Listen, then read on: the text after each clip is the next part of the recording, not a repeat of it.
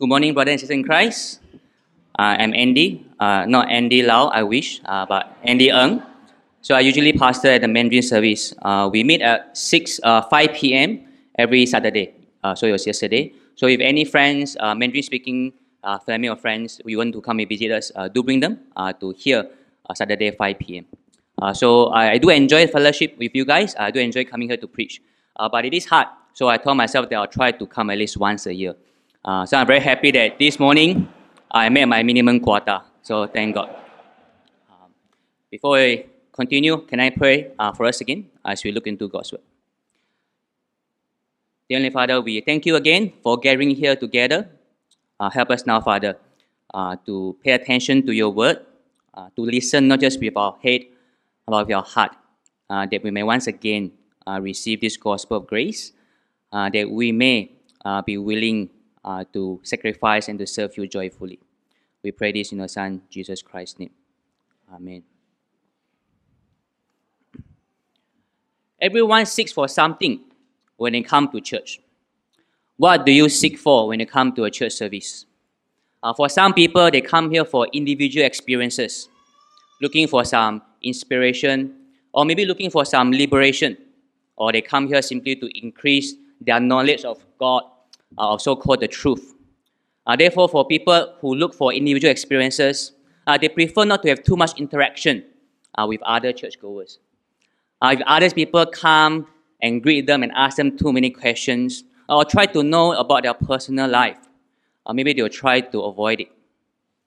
But for some people, it may be the exact opposite. They come to church so that others people may notice them. They hope that people will care for them. They want others to know about their personal struggle. And so for them, when no one takes the initiative to come to know them, to care for them, they will feel disappointed. They will feel bitter. This morning, I want to say that the truth is that both of these different expectations are quite inadequate.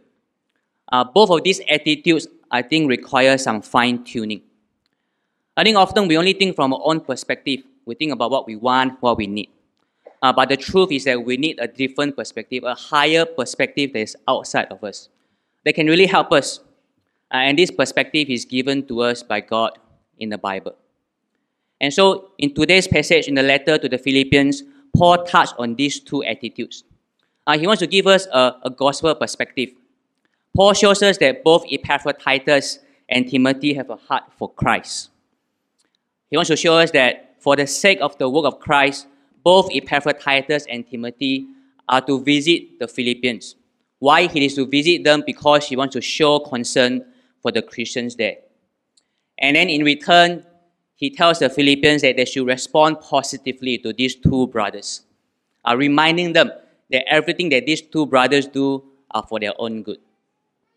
Before we look in depth into the passage today, let me provide some background, some context.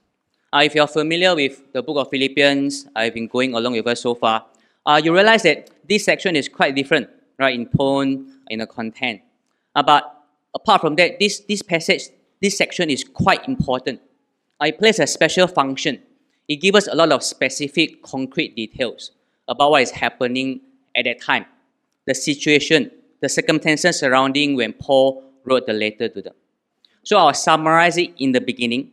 So from this passage, we know that when Paul was in prison in Rome, it was the Philippians Christians who first sent Epaphroditus to help Paul. Mainly, he goes there to bring supplies and money to Paul to help him who is in prison. And on his way to help Paul, on the way from Philippi to Rome, he became very ill. And now that Epaphroditus has finally recovered by the grace of God, Paul then plans to send Epaphroditus back to the city of Philippi. And the main reason for him to send him is to bring his letter and instructions for the Philippians. What most likely happened is that when Epaphroditus first arrived, he would told Paul about the disunity, the problems that happens in the Philippi church. Therefore, in response, Paul has some exhortations for them. And Epaphroditus is the message bearer, is the letter bearer. But not only will Paul want to send Epaphroditus, but after sending Epaphroditus, on a later date, he also planned to send Timothy to visit them. There are two reasons for this. The first is to inform whether Paul has been freed from the prison, whether he has been declared not guilty of the Roman law. And the second reason, which I think is the main reason, is to find out the response of the Philippians towards Paul's letter. When he brings the exhortation, to see whether later on they follow Paul's exhortation, whether they once again be united in one spirit. And then finally, Timothy is to return to Paul in Rome to report back what he sees in the Philippi church. And then finally, with some effort in the animation, Paul will finally, then he hopes to visit them in person. And this is just a summary of what is happening. And all this actually is provided by these few verses. I'll give you a summary here, but later as we go through verse by verse, and I'll show you exactly which verse, which phrase give us this information.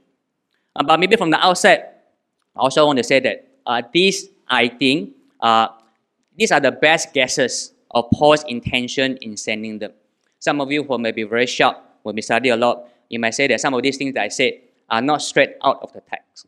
There are some things you need to fill between the gaps to know Paul's exact intention. So I admit that those are not exactly 100% that we are sure, but these are, I think, the best guesses. These are the most likely scenario. This is the most likely one.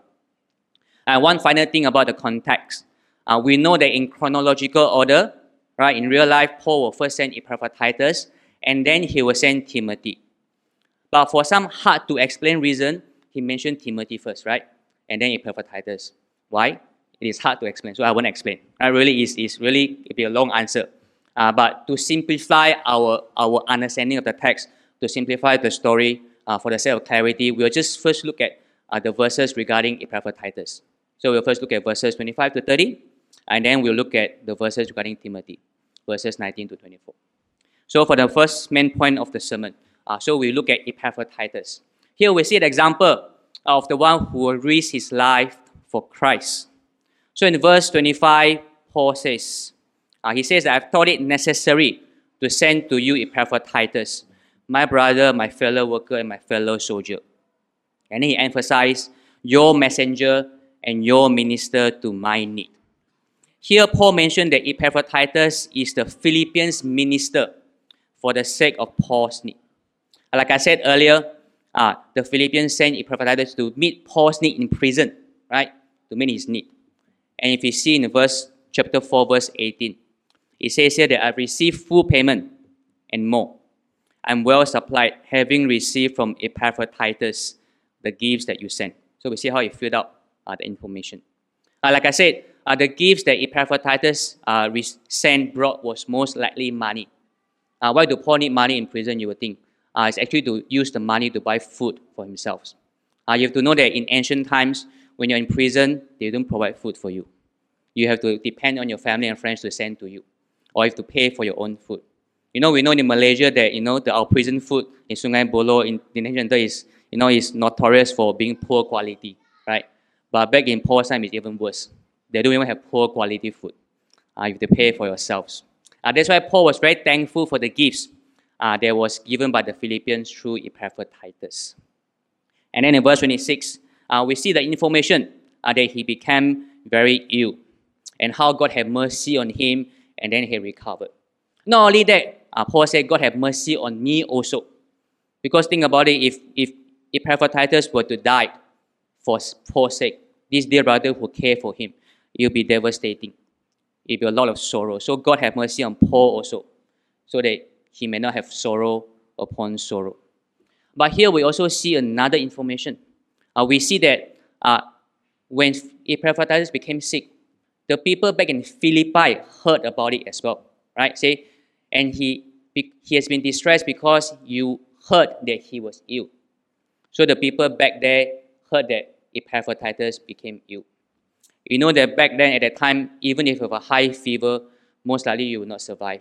You'll die. You don't have Panadol. So you can imagine how worried these friends and families of Epaphroditus that he was ill. Most likely they think that he will have passed away without any news for him. So now that Epaphroditus has recovered, he's now worried. He's now worrying for their worrying. You know what I'm saying? Imagine how if you are sick and then your family are worrying for you. Now you recover, you're worried, they're worried for you. You think that they might think you're dead. That you want to go back and tell them. That is what is happening there. He has been distressed because he knew that you guys know that he was ill. See? And that is the first reason why Paul wants to send Epaphroditus back. To relieve them, both sides of their anxiousness. So how we see in verse 28, I'm more eager to send him, therefore, that you may rejoice at seeing him again. Right? Why? Because they are anxious. They are both worrying for one another. So the first reason is going back to say, hey, I'm okay, I'm well. By God's grace, I've recovered. And in this same verse, there's a second reason, which I say is a main reason. By sending Epaphroditus back, it's also that Paul may be less anxious. So we understand why Epaphroditus will be less anxious, how their family will be less anxious. But what about Paul? Why is it that Paul will be less anxious by sending him back? Well, some of you may say that, even some commentators say that maybe Paul is anxious about the same thing. He's anxious about their anxious sin, But I don't think so. I think there's a second reason, a different reason that Paul is anxious about. But when Epaphroditus goes back, he'll be less anxious. Paul is anxious about the disunity among the Philippians Christians, like I said. We see this is very clear in the earlier part of the letter. We see many times when he exhorted them not to think about their own interests, asking them to be united, to be on one mind. You have to know that the main reason why Paul even wrote this letter is because he is concerned about their disunity. Right? So, with Epaphroditus bringing back his teaching, his exhortation, you make Paul less anxious about their disunity because he knows that he has spoken to them and exhorted them what is the right thing to do. So I think that's the main reason for him saying, I'll be less anxious about your disunity. So now we have seen the reason for Paul in sending Epaphroditus back to Philippi. For the two reasons. We also see how Epaphroditus have served Paul very well, both in going to him and now going back to Philippi. So Paul now asks the Philippians to honor men like him.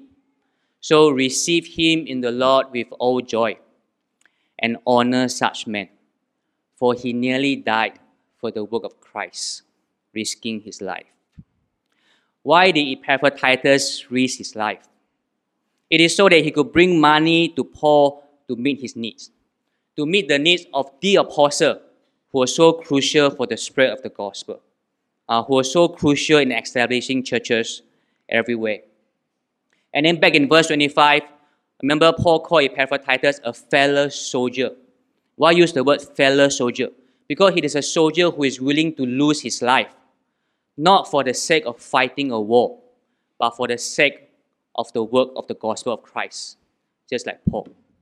So here we have the first example of someone who has a heart for Christ, a Christian who is truly willing to lose his life for that.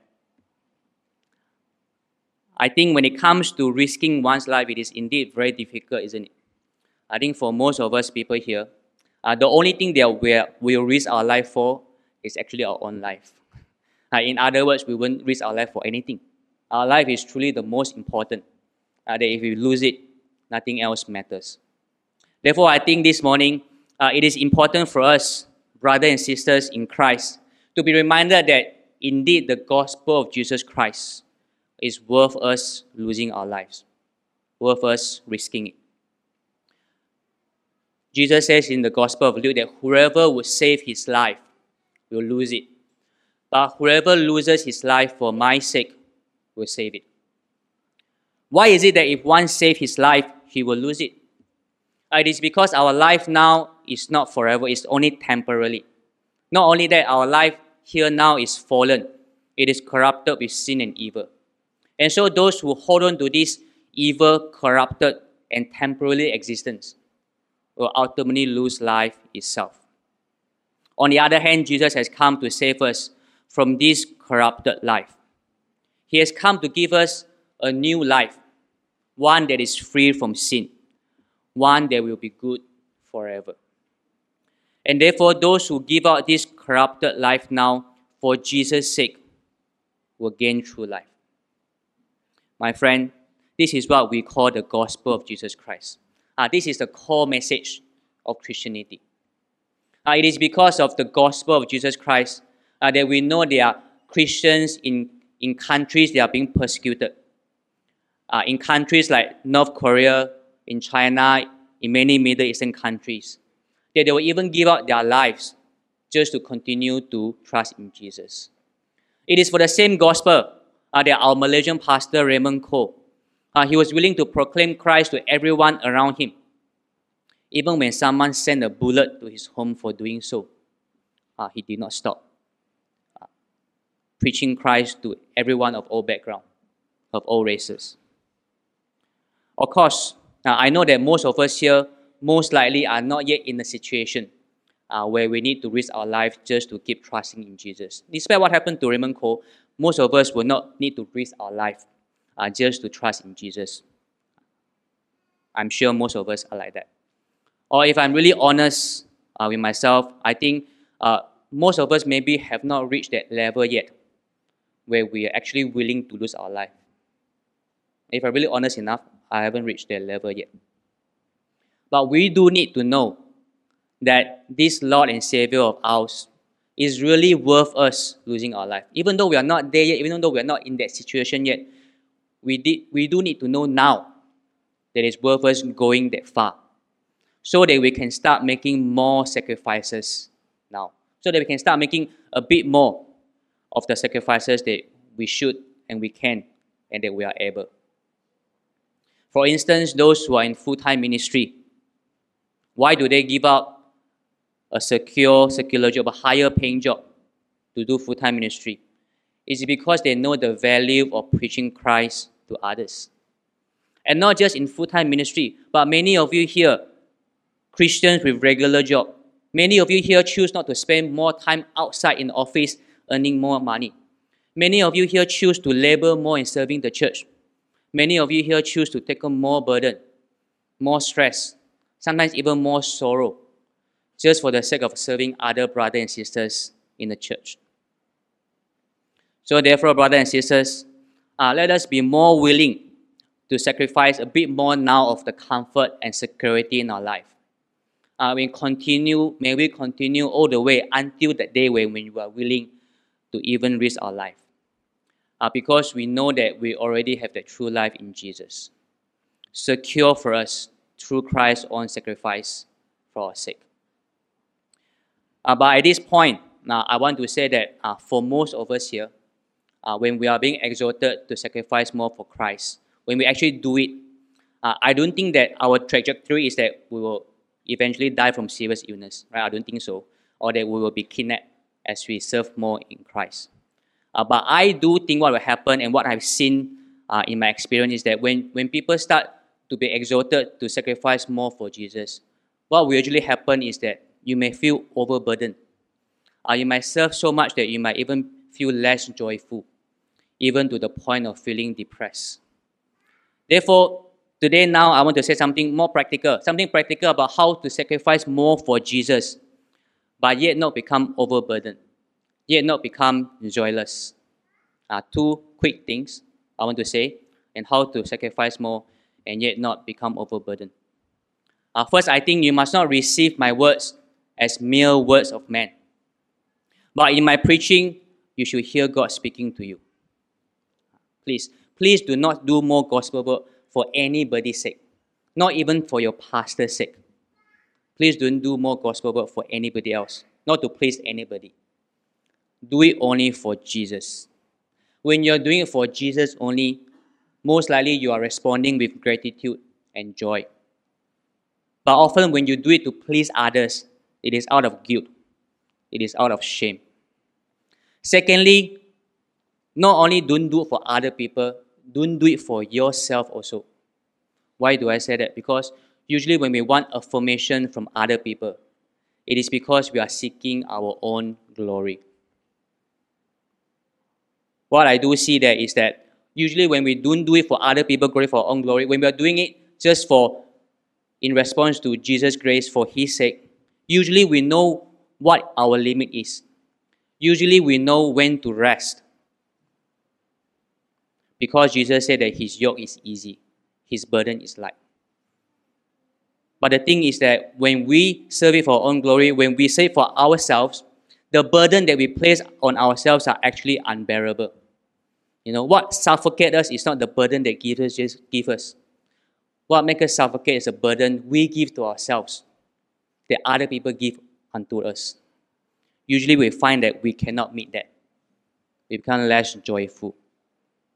But when we serve Jesus more and more and more, I do hope that your soul will indeed find more rest and joy. Because he said that his burden is light. His yoke is easy. Let us come to the second point of our sermon. We see the second example. We see Timothy, who seek the interests of Christ. Earlier we see in verse 25 that Paul says that it is necessary to send Epaphroditus, that he's going to send now. But now in verse 19 he says, I hope so. I hope maybe more distant on a future date to send Timothy also. And then straight up he says the main reason for him to send Timothy. He says, so that I too may be cheered by news of you. The main reason for sending Timothy is so that by knowing the situation of the Philippians, Paul may be cheered, or in other translation, so that he may be encouraged by knowing about their news. So what kind of news that Timothy is to find out that will cheer Paul, that will encourage Paul up? It is related to what I said about Epaphroditus' purpose of going back. Right?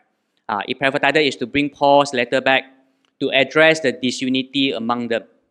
But how can Paul know that the Philippians have responded rightly to his teaching? They have resolved their problem through his exhortation. How does he know? It is by sending Timothy to find out. So when Timothy arrives at Philippi at a later time, he will go and discern and see how are they doing, whether they have resolved their conflict or whether they are still fighting. And then, like I said in the beginning, and then Timothy will bring that news back to Paul before Paul himself visit the Philippians. And then Paul wants to do this because he wants to know that it has been resolved. He's confident that he'll be resolved. We can see in the letter. It is issue. He hoped that he'll be resolved. He hoped that he knows the issue has been resolved before he actually go to them. So that when he goes to meet them, it'll be a joyful reunion. So that when he goes there, he doesn't have to worry about whether he'll have to strict with them. He just go there knowing that everything is well. You see Paul do a similar thing, isn't it? In 2 Corinthians. He said, I'd rather rebuke you with my letter, not face to face. So that's what he hopes to achieve with sending Timothy. And in verse 23, he says the second reason that he's sending Timothy, a secondary one, it is to inform Philippians. He says, just as soon as I see how it will go with me. You see, at the point of writing, Paul doesn't know whether he'll be executed, put to death, or he'll be free. But as soon as he found out whether he'll be free or not, he'll send Timothy first to inform them. And then he also knows that even though he's unsure now, he is confident that he'll be free. And so he trusts that he himself will shortly go to them. So these are the two reasons why Paul sends Timothy back. Okay? And then Paul says that Timothy is the most suitable person for this trip, especially in finding out whether the Philippians have solved their problems.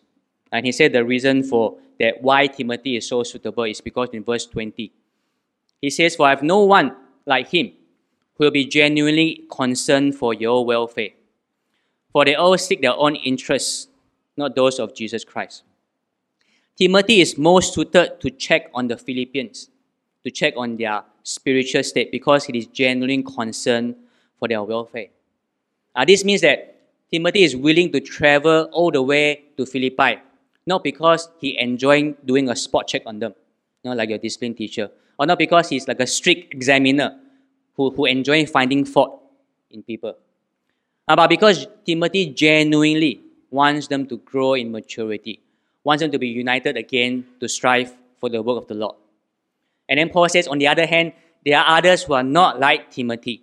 In verse 21, he says, these other people, they all seek their own interests, not those of Jesus Christ.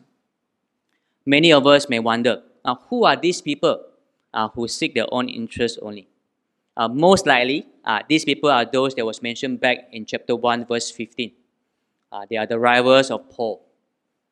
I'm not sure what you have gone through when you went look at the chapter. Most likely these are rivals of Paul who are missionary, who are preacher, but they have a different theological stance compared to Paul, a different inclination. So they preach the gospel in order to cause misery to Paul, like as competition, not purely for the sake of Jesus Christ. But whoever these people are, what is Paul's aim? Paul's aim here is doing a contrast. He's saying that those people are maybe some for their own interests. But Timothy is really other person-centered. He's not doing for his own interest. He's really doing this for your good only. And then in verse 22, he says, you know Timothy's proven worth. How as son, with a father, he has served me well. We too know well as well that Timothy is the disciple of Paul. Right? He is a spiritual son of Paul. He is like Paul who is super gospel-minded. He has helped Paul in establishing and care for many churches. And Paul says here that you know this fact already, but still he wants to remind them of this fact. Maybe if we think about it, why does Paul need to once again recommend Timothy to the Philippians? Right? Why specify so much when they already know his proven worth? Well, think about the situation. What is Timothy going to do when he arrives? Right? He's going to check on their spiritual maturity, to give them a mark on their spiritual state, to see whether they've done bad or well. I think it's quite natural for the Philippians to feel a bit defensive, isn't it? Feel a bit uncomfortable, or doesn't want him to do that. After all, who enjoys being monitored and evaluated? Right? I don't think many of you enjoy being evaluated and monitored, especially by me, right? Especially in the area of spiritual maturity. I'm sure many of us here, we have this natural defensiveness when others want to check on us. Most of us do not even like being probed, do not even feel comfortable sharing what we really think in our heart, whether what is our true response towards God. Probably for some of us here, we might just think, why should we, butt into other people's life? Why not everyone just care for our own growth? Why should I probe others? Why others need to probe in whether I've responded to Jesus? If this is you, think about what Paul says here again in verse 20 and 21. He says that those who give you plenty of personal space, those who leave you alone to grow by yourself, probably they are those who do not care for you. Those who give you space may be those who only care for their own interests. On the other hand, it is those who really care for you in the gospel who might make you uncomfortable. They make you uncomfortable because they want to keep you accountable in Jesus Christ. It's quite rare that I can produce a pun, so I'll say it again. They make you uncomfortable because they try to keep you accountable.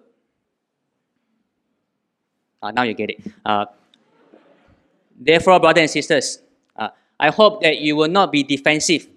I hope that you will not be defensive against those who truly care for you, especially those who really want to help you grow in Jesus Christ. Try to accept them. Try to receive their help. I know church is not perfect. I know even in church there can be those who care for you for their own ulterior motive. There can even be those who care for you for their own pride. But I do believe that there are those in church who will show genuine Christ-centered care for you. If that happens, do not reject this blessing. We do need more people in church who is willing to open up to receive genuine care from others. We do need more people to be like that. But you know what, brothers and sisters? What we need even more are those who will show care to other people, isn't it? Those are even harder to find in church. From my experience, it is very hard indeed to have a natural, genuine care in Jesus Christ for other people. I say this honestly as a pastor for 7-8 years. Even now, it's not as if I have ounces of natural care, just flowing out from me who care for you. I don't have, to be honest. What I try to do every day, every year is just to respond to God's grace, to do what God asked me to do. I care for people care for Christians, for people under my care, not because it is natural for me, but because God says it is good for them. It'll be joyful for them. And hopefully it'll be joyful to me also eventually. When I start just responding bit by bit, I do find out that it does bring a lot of joy and grow in people. And I actually are joyful in their joy. And that gives me more motivation to continue. Let me say a bit more about caring genuinely for others. So I hardly come to preach, so allow me to be a bit long-winded here, okay?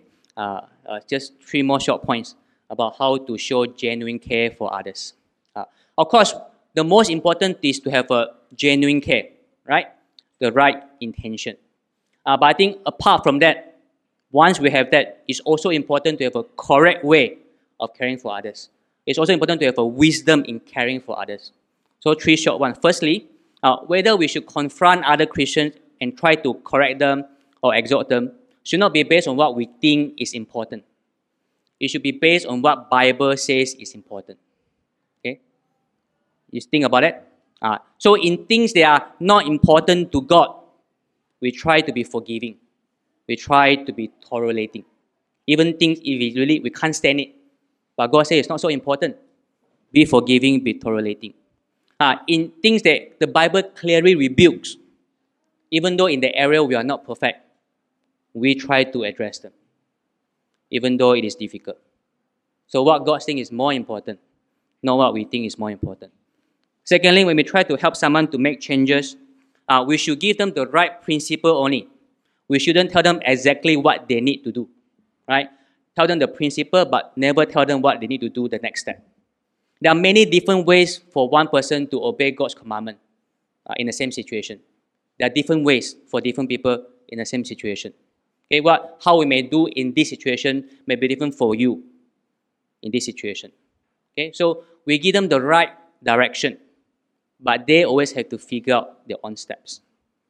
Thirdly, we must start very slowly. Start slowly and able to continue to help someone in the long run. Often what I see is that very caring, very good Christians who invest themselves very intensely in the first few weeks. And then when there's no progress after 1 month, they feel burnt out.